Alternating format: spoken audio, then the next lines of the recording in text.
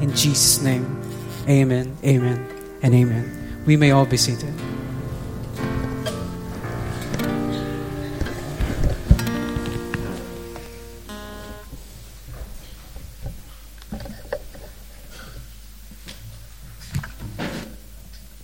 Thanks, Lord Paul. Great songs. What a gift it is that we can sing, hey? And sing such truth like that. That is the central message of the gospel of Christianity. It is the salvation through the rugged cross of Jesus Christ. Through the shed blood of Jesus 2,000 years ago, we have the forgiveness of our sins, and we can rejoice in that because there was no other way possible that we could be reunited with God other than through the blood of Christ being shed on our behalf. So what a great truth we can sing about. Well, we are, through the month of January, doing a series on the stories of Jesus. And I want to thank Rob last week for opening up the first one, the parable of the lost sheep. So parables are stories that Jesus told to illustrate a point when he was perhaps giving some teachings to disciples. And they are a great way to sort of see what Jesus is talking about. And today we're going to look at another parable that Jesus taught about as well. Thinking about this though, what are you like at being ready or prepared? Getting ready or being prepared. I've been reading this week about these people in these fire areas and what they're doing about getting ready for bushfires around Australia. And the sort of stuff they do is they go and obviously clean out all their gutters, get all the litter off the top of the roof. Now they actually fill their gutters with water, so if these embers come along, they actually land on the gutter and they're extinguished. They position buckets of water and bins of water around their house at strategic locations and quickly able to douse out maybe a small flame that might come along. And they make sure their water pumps are fueled up and ready to go and all the hose connections are organised. They're prepared. They're ready. They're not actually going out to put another coat of paint on the chook house when the fires are coming. They're actually thinking about other things and they're getting these more serious things in place. They're ready, they're expectant, and they are prepared. We're going to talk about this parable today, which talks about the second coming of Jesus Christ. And I'd like to ask this question. Are we ready? Are we expectant? Are we living in readiness for the return of Jesus Christ? If you've got your Bibles, go to Matthew 25. And we're going to take a parable right at the start of chapter 25. Verse 1. Then the kingdom of heaven will be like 10 virgins who took their lamps and went to meet the bridegroom. 5 of them were foolish and 5 were wise. For when the foolish took their lamps, they took no oil with them, but the wise took flasks of oil with their lamps. As the bridegroom was delayed, they all became drowsy and slept. But at midnight there was a cry, "Here is the bridegroom! Come out to meet him!" Then all those virgins rose and trimmed their lamps. And the foolish ones said to the wise, "Give us some of your oil, for our lamps are going out." But the wise answered, saying, "Since there will not be enough for us and for you, go rather to the dealers and buy for yourselves." And while they were going to buy, the bridegroom came. And those who were ready went in with him to the marriage feast, and the door was shut. Afterward, the other virgins came also, saying, "Lord, Lord, open to us." But he answered, "Truly I say to you, I do not know you. Watch therefore, for you know neither the day nor the hour." Father, we are so glad and thankful that we can come this morning and open up this precious, living, eternal word that you have given to us. Father, we thank you for the gift of your Holy Spirit that comes now, indwells us at conversion, and Lord, also brings life to this word. So we ask and pray, Holy Spirit, you would do that now. You would open up the eyes of our heart to see the wonder and the mystery of the second coming of Jesus Christ. And through that we ask, Holy Spirit, you would help us to be ready and living in readiness, I pray. We ask for your help now in Jesus' name. Amen. Did you know, for other than about 30 or 33 years of history, we have been waiting for Jesus to come to earth? From the first call of the seed of the woman in Genesis chapter 3 to Malachi chapter 4, the end of the Old Testament, and then another 400 years of silence after that, they were waiting for the Messiah to come. few thousand years there. It was Jesus who did come. He came for about 33 years of the history of the world and then returned back to heaven. And we are now awaiting his second coming. So other than 33 years of history, we've always been waiting for Jesus to come. And this is exactly what Jesus is talking about here in Matthew 24:25, where we get to this parable here of the 10 virgins. It's the second coming of Christ. Firstly, though, there's been talk and predictions about the return of Jesus ever since he left 2,000 years ago. It's been a hot topic right throughout history, the second coming of Christ, and probably just as much the first coming of the Messiah as well. The Thessalonian church in Paul's time and the apostles' time, after Jesus had risen probably only a few years later, they literally gave up their jobs and their work and just waited for Jesus to come. Paul the apostle said, guys, get back to work because Jesus hasn't come yet. Don't do that. A Roman clergyman predicted that Jesus would return in 500 AD. This was based on the dimensions of the ark. The ark is 500 cubits long. Somehow he thought Jesus will come at 500 AD. Jesus didn't return at 500 AD. Pope Innocent III predicted that Jesus would return in 1284. He did this by adding up the start of the year of Islam, which was 618 AD, and also the number of the beast from the book of Revelation, 666. And he worked out from that Jesus will return in AD 1284. Jesus didn't return. Joseph Smith, the founder of the Mormon church cult, predicted that Jesus would return in 1890. Jesus didn't return. Charles Taze Russell, who founded the Jehovah's Witnesses cult, also predicted that the world would end in 1910 and that Jesus would invisibly return in 1914. Jesus didn't return, or if he did, we still haven't seen him because he's invisible, possibly. I don't know. Maybe Joseph Smith was trying to hedge his bets there. Jesus didn't return. One last one. A Korean man by the name of Lee Jang-rim from the Dami mission predicted that Jesus would return through the Sydney Harbour Bridge in 1992. Get this. Jesus didn't come, and Rim ran off with $4.4 million of his people's money after that prediction. Not only that, a number of people committed suicide because of the anxiety and stress that Jesus was returning, and a number of ladies had abortions not wanting to have babies on that day that Jesus was coming. Lots of people predicted that Jesus would return. Jesus didn't come in 1992. Jesus is coming again. And that's exactly what he's talking about here with his disciples in Matthew 24:25. And Jesus' main point here is this. His return is unknown. His timing is unknown. So as we wait, we must wait in readiness for when he comes. But the second coming of second coming of Jesus Christ is a core teaching or doctrine of the gospel. The hope of salvation is really built on the visible return of the Lord Jesus Christ. One of the last things the disciples heard when Jesus was with them as he was ascending into heaven, the angel said he was coming back again. You can go to Acts 1 and see that. They said, the same way you saw Jesus leave, he will come again. That was one of the last things they heard, that Jesus was coming again. The early church had a very strong conviction of the second coming of Christ. So much so, as we said there earlier, the Thessalonians thought he was coming imminently, like in the next day or the next week. So they gave up their jobs, waiting for him to come. It was a strong conviction there. Paul did correct that, as we just said. If there's one point that Jesus makes about his return, it is this. It's unknown. The day or the date or the time.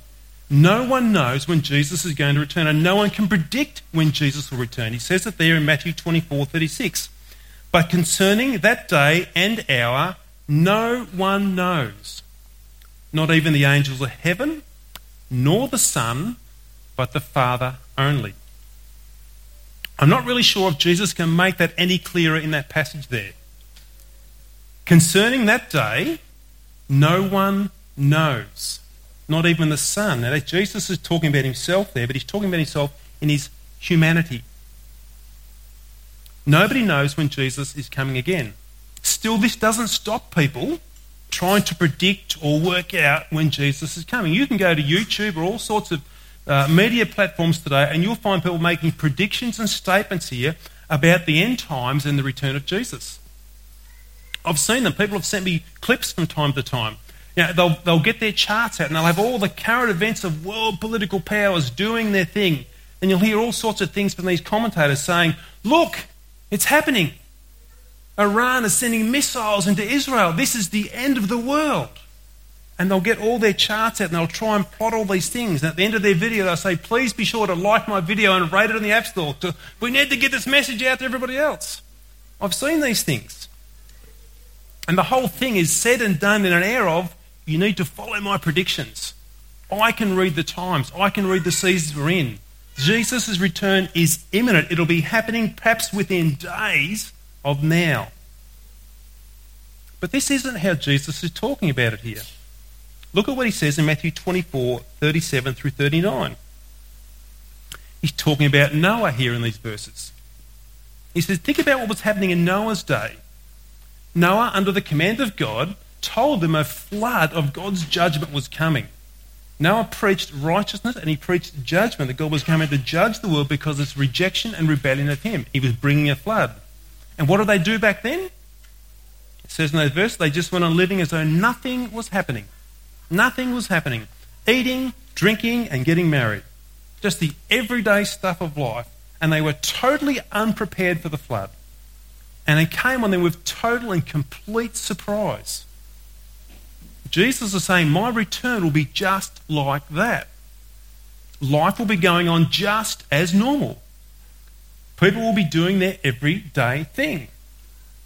Going here, going there. Meeting for coffee, having a walk around the lake. Planning a holiday, buying a new car. People will be just going on with life as per normal. There won't be anything significant happening that'll somehow write up Jesus' name in the sky to say he's coming next week. It'll be just like normal.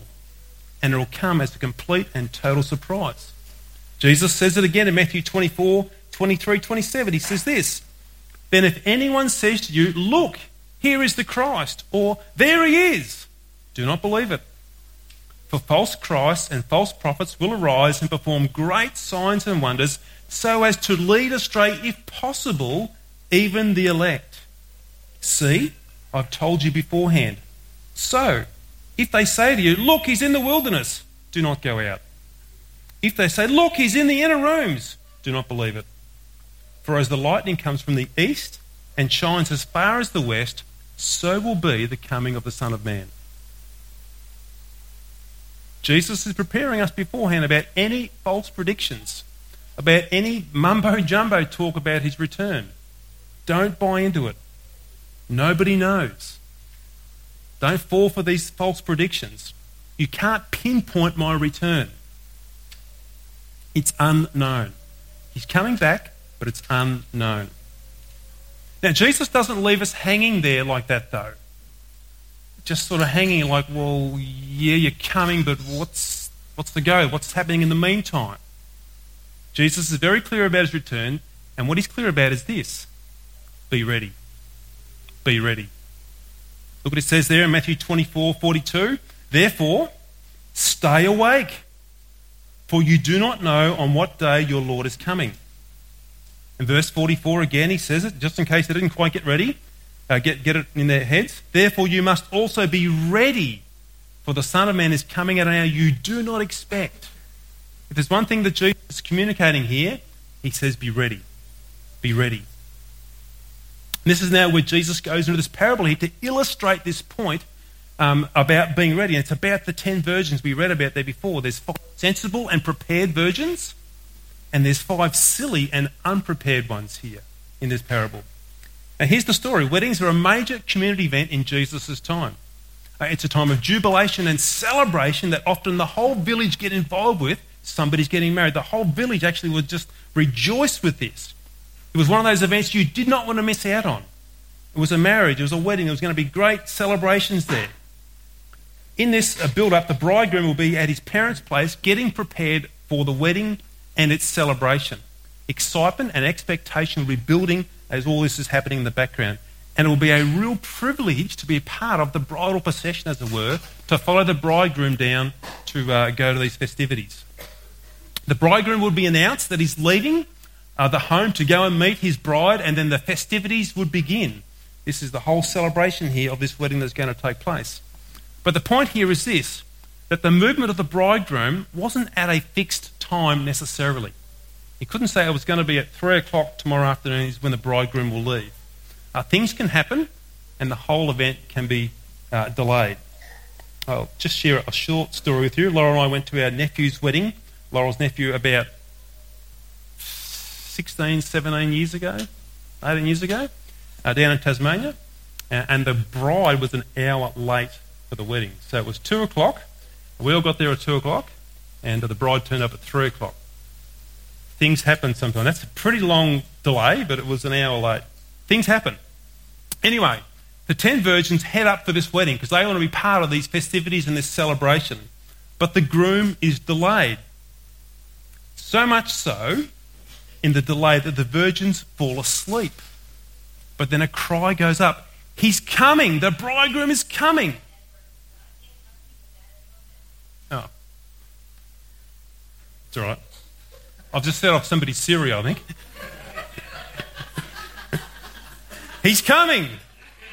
Oh. Normally that happens to my wife and her phone.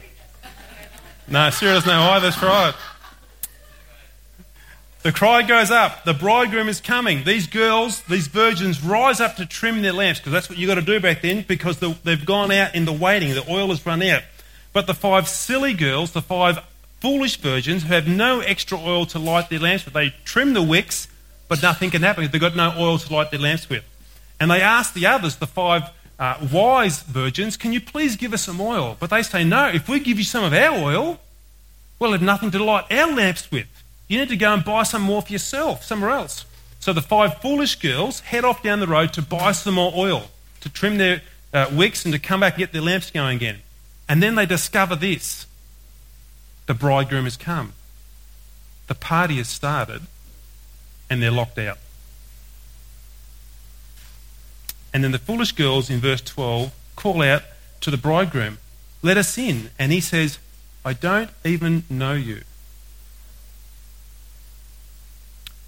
Verse 12 may seem a bit harsh here, but Jesus, remember, is talking about the second coming of Christ. He's saying, I don't even know you. The point is this in verse 12, that when Jesus has come to collect his bride, there are no second chances to come to Jesus after that. He's talking about the second coming here.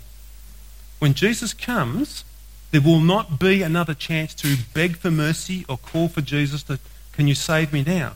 Because he's come and he's taken his bride.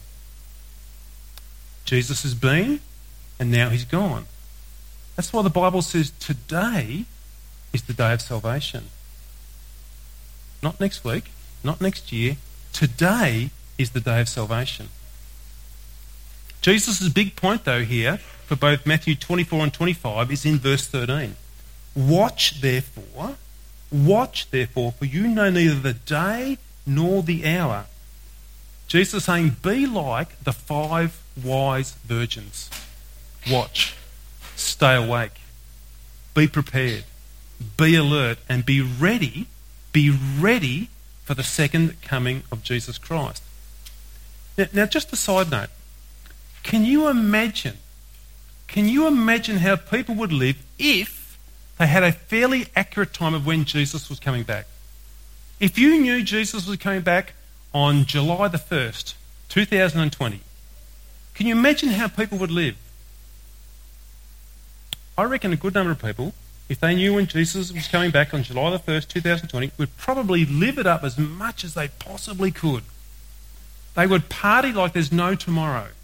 They would get their bucket list out and they would tick off every single thing, everything they could possibly cram in for the next 6 months.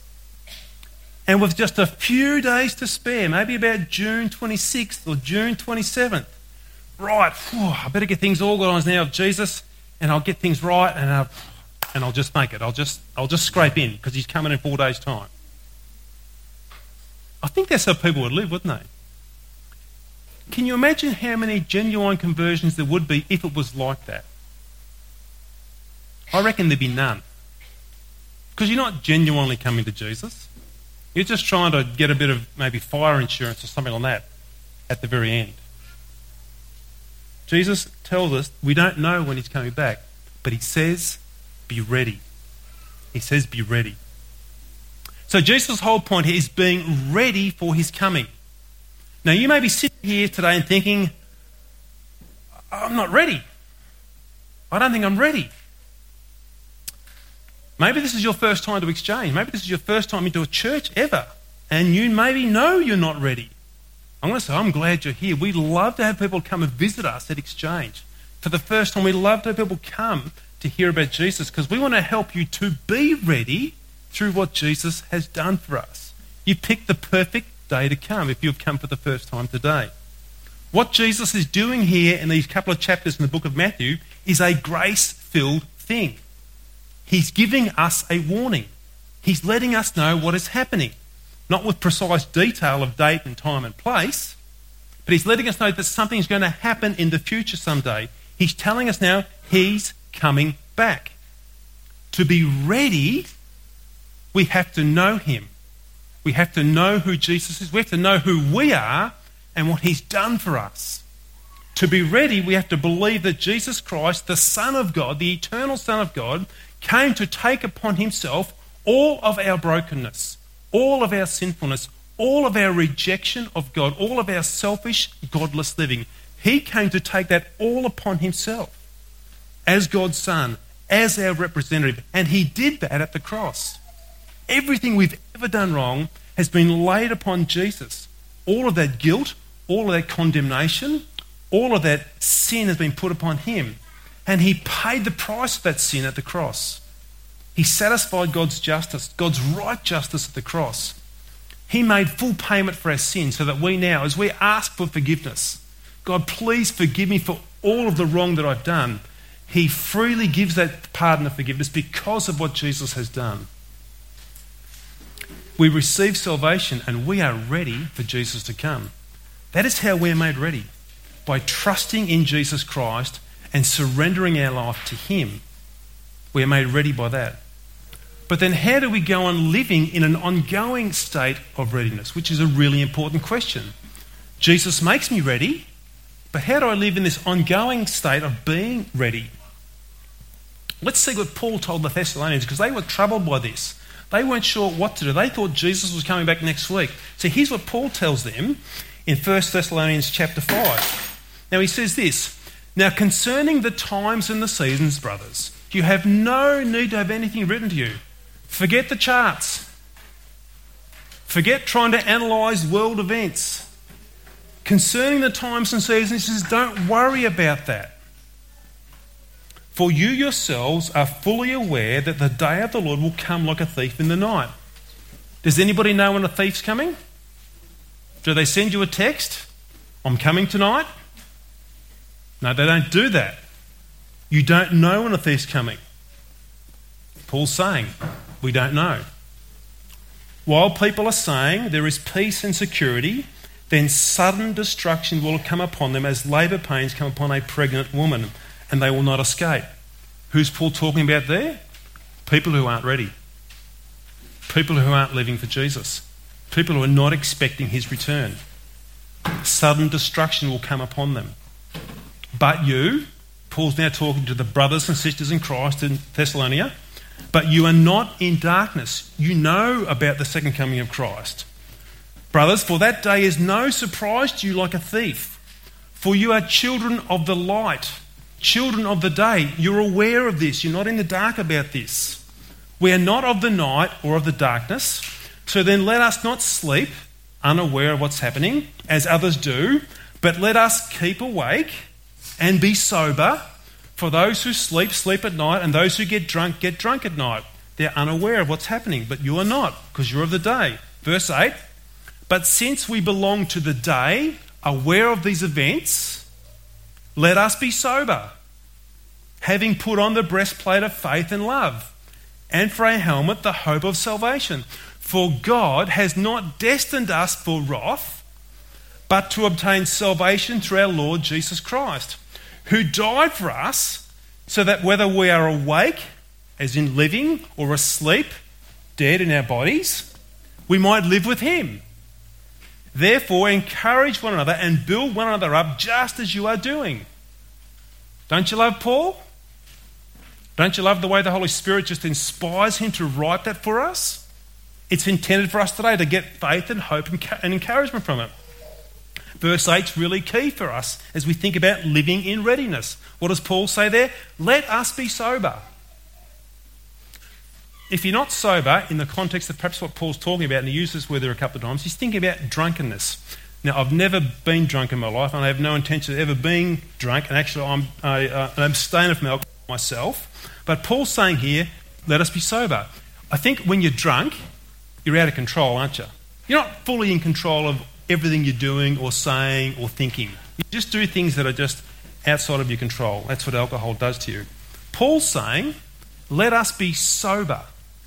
What's he saying? Let us be self-controlled. Don't let your heart and your mind get out of control like in a drunken state, chasing after all manner of sinful desires, as in trying to live in a state of readiness for the return of Jesus. Don't be swayed or influenced by the intoxicating attitudes of this world that would have you live as Jesus is never going to return. And all we have is this world, so you may as well live it up for what we've got in this world, because that's all we can see, that's all we've got. Paul's saying, don't be intoxicated by the attitudes and the influences of this world, saying, just Jesus is never going to return. Just live for this world. Don't be intoxicated by that, Paul says.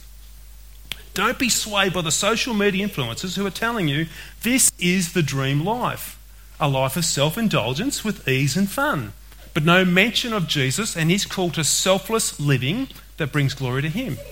Paul's saying, don't be intoxicated by these things. Don't be drunk with these things. He's saying, be sober-minded and let your life be a life that brings glory to God through holiness, in living in readiness for the second coming and the return of Jesus Christ. Look what Paul says there in chapter 1, 1 Thessalonians chapter 4. He says this, finally then, brothers, we ask and urge you in the Lord Jesus that just as you received it from us, how you ought to walk, live, and to please God, that's what we want to do, and just as you are doing, that you do so more and more. So this is living in readiness, living to please God. Verse 2, for you know what instructions we gave you through the Lord Jesus. For this is the will of God. This is God's direction for your life. What is it? Your sanctification. Your separation from sinfulness. Your separation from broken living. Your separation from wrong things. That you abstain from sexual immorality. That each one of you know how to control, sober-minded, control his own body in what? Holiness and honour. Not in the passion of lust, like the Gentiles who do not know God, or I could add there, and can control themselves.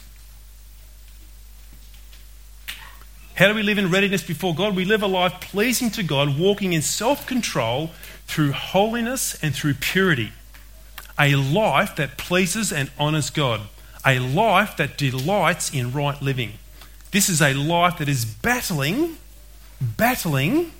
against sinful desires or the passions of lust, as Paul says there in those last verses. This is a life that is daily engaging against the influences of this world that would drown us out with its own self-centred, godless living. It's the daily battle. It's the daily engagement we're against. These things trying to influence our hearts and influence our minds. Now, when I say godless living, sometimes we sort of get extreme examples of that. Like it's some sort of outrageous drug and alcohol-fueled sexual romp or something, is this godless living. It's not necessarily that. The godless living that I'm thinking of or talking about are the subtle pleasures and treasures of this world that are offered to us that takes our focus off the gospel and therefore puts our focus onto ourselves and therefore doesn't really have us ready for the second coming of Christ. It's the subtle things that just shift our focus from readiness or living in holiness and purity, that draw our focus towards other things in this life. Perhaps it could be this. It could be the continual seeking of the next holiday destination we want to go to. We just want to be filled up in our hearts and our minds, so we're so consumed by choosing the next destination and what I'm going to do when I get there and where I'm going to eat and what clothes I'm going to wear. And it fills our hearts with these sort of so-called little things, but they become big things. And when that focus becomes like that, we're not thinking about the second coming of Christ. We're not thinking about the return of Jesus.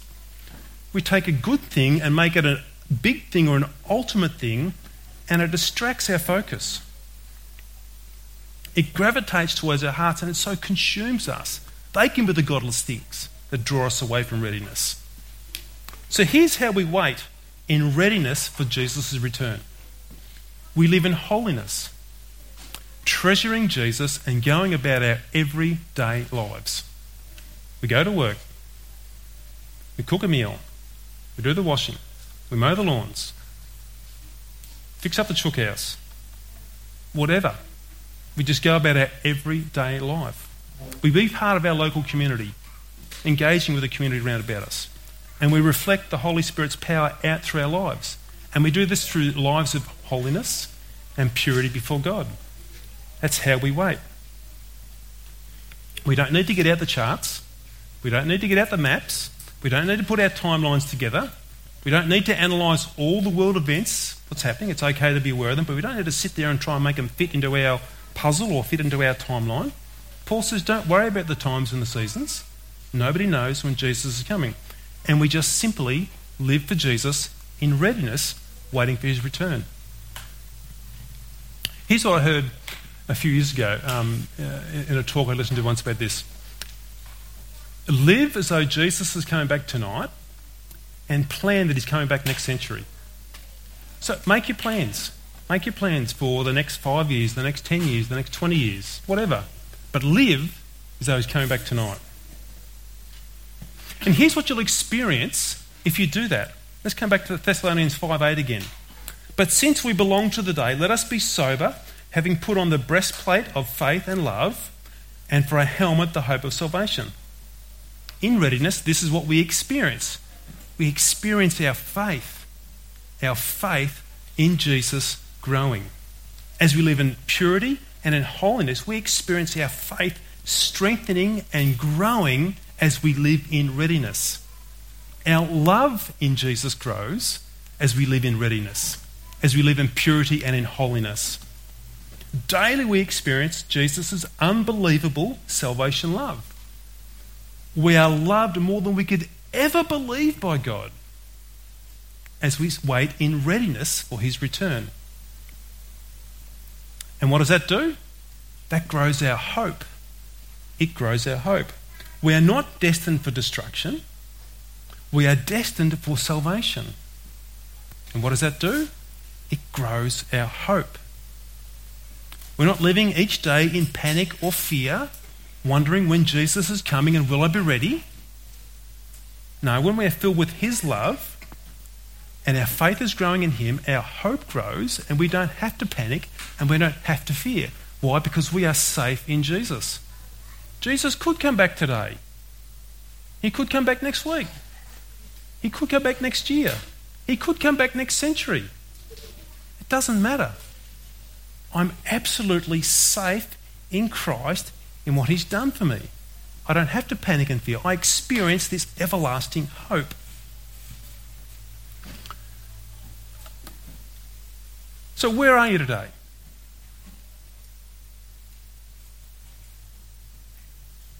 Jesus said, I'm coming back. Are you ready? Are you ready for Jesus to return? When Jesus returns, it'll both be glorious and dreadful. It will be glorious and it will be dreadful. It'll be glorious for the 5 wise virgins because they were ready. They were prepared. But it will be dreadfully horrible for those who aren't prepared and those who aren't ready. You see, they're locked out. And they bang on the door, please can we come in? And the bridegroom says, I don't know you. I don't know you. See, Jesus is giving us a warning here. He wants us to be ready. He doesn't want us to be one of the 5 foolish virgins. He wants us to receive his offer of salvation right here, right now. Not put it off till next week, tonight, next month, next year. He wants us to be ready. Jesus said he will come like a thief in the night. When we least expect it, he will come, and then he will close the door. And there'll be no more mercy after he comes. Let's pray. Father, we come before you today, and we thank you and we praise you for this glorious parable that Jesus, you've told us. Father, we thank you today for the grace and the heart of love that Jesus has, that he warns us. He warns us and lets us know that he's coming back again. Just as surely as he came 2,000 years ago, he will come again. And we know then, Lord, that when he comes, this will be the final time that he does come. And the door will be closed. And there will be no more mercy when that door is closed.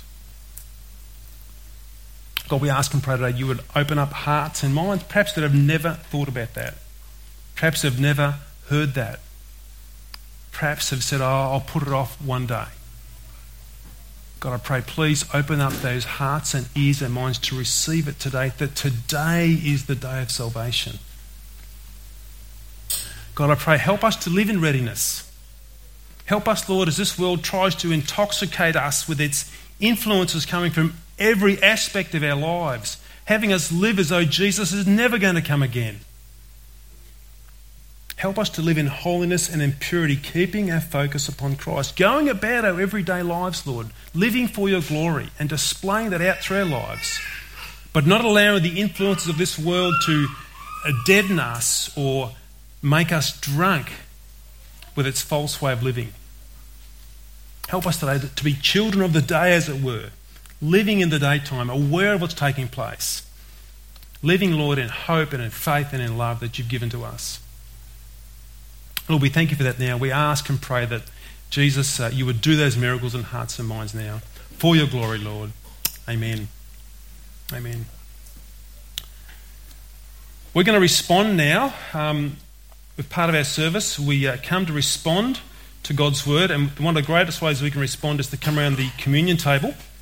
Now, I just want to let people know as well here, the communion table is a celebration and a practice for faithful following believers in Jesus Christ. If you're a faithful following believer of Jesus Christ, we invite you today to come and partake of this communion table. And if you're a visitor here for us for the first time and you are a faithful practicing believer, we want you to take part in this table with us. But if you're a visitor here for the first time and you're not yet a follower of Jesus, we would ask just respectfully that you would just observe and just withdraw from this time as the cup has passed from you, and let it pass by you without taking from it. If I could get Tom and Jamie, if you guys could hand out the communion elements, that would be really, really helpful for us.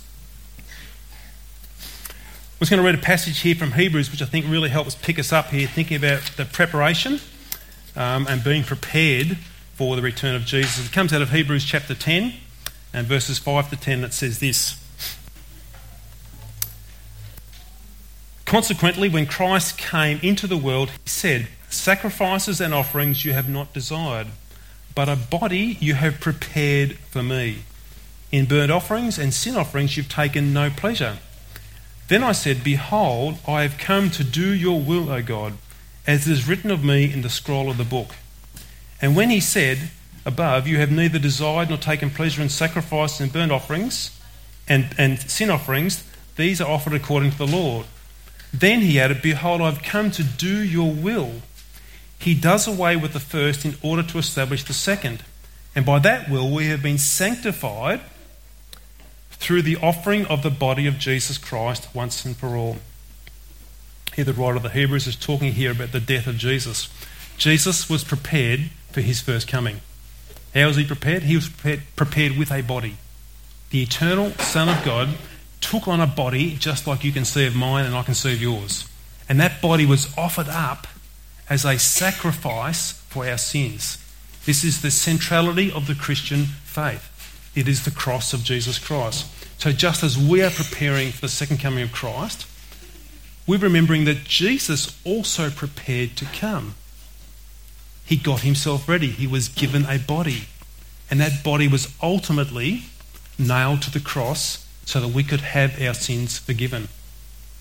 So as we come around the table today, this is what we are remembering that enables us to be ready in the first place. It is through the body that Jesus was given that body was ultimately nailed to the cross and sacrificed for the forgiveness of our sins. So as you receive that cup today and as you hold that cracker again, it is a symbolic reminder of a real life, a real person, and a real death. Not a meaningless death, the most meaningful death in human history. The death that Jesus held for us in our place so that we could receive that forgiveness, so that we could be made ready for his second coming. Take the cup as it's just being passed by now and hold those emblems and just look at them. Not that there's anything special in the emblem itself, it's what it symbolises.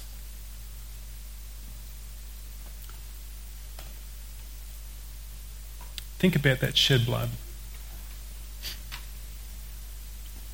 Think about that broken body.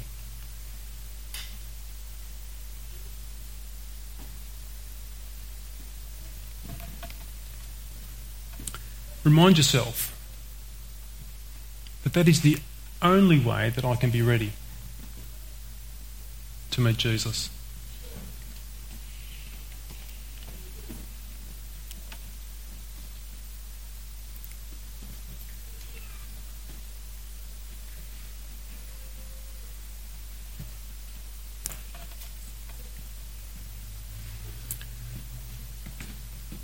Thanks, Jen.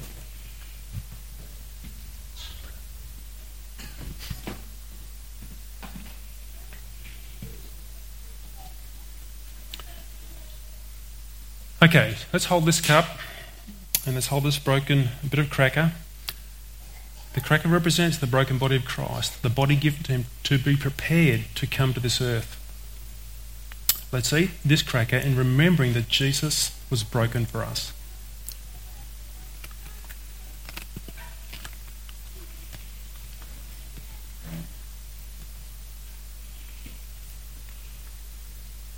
Let's take the cup, again representing the shed blood of Christ. The gruesome, bloody death of Jesus, through which we receive the forgiveness of our sins. Guys, never ever be ashamed or embarrassed about the blood of Christ or about the message of the gospel that is around a crucified Saviour. This is the glory of God. Drink this cup now in remembrance of what Jesus has done in being prepared for us so that we can be made ready for him.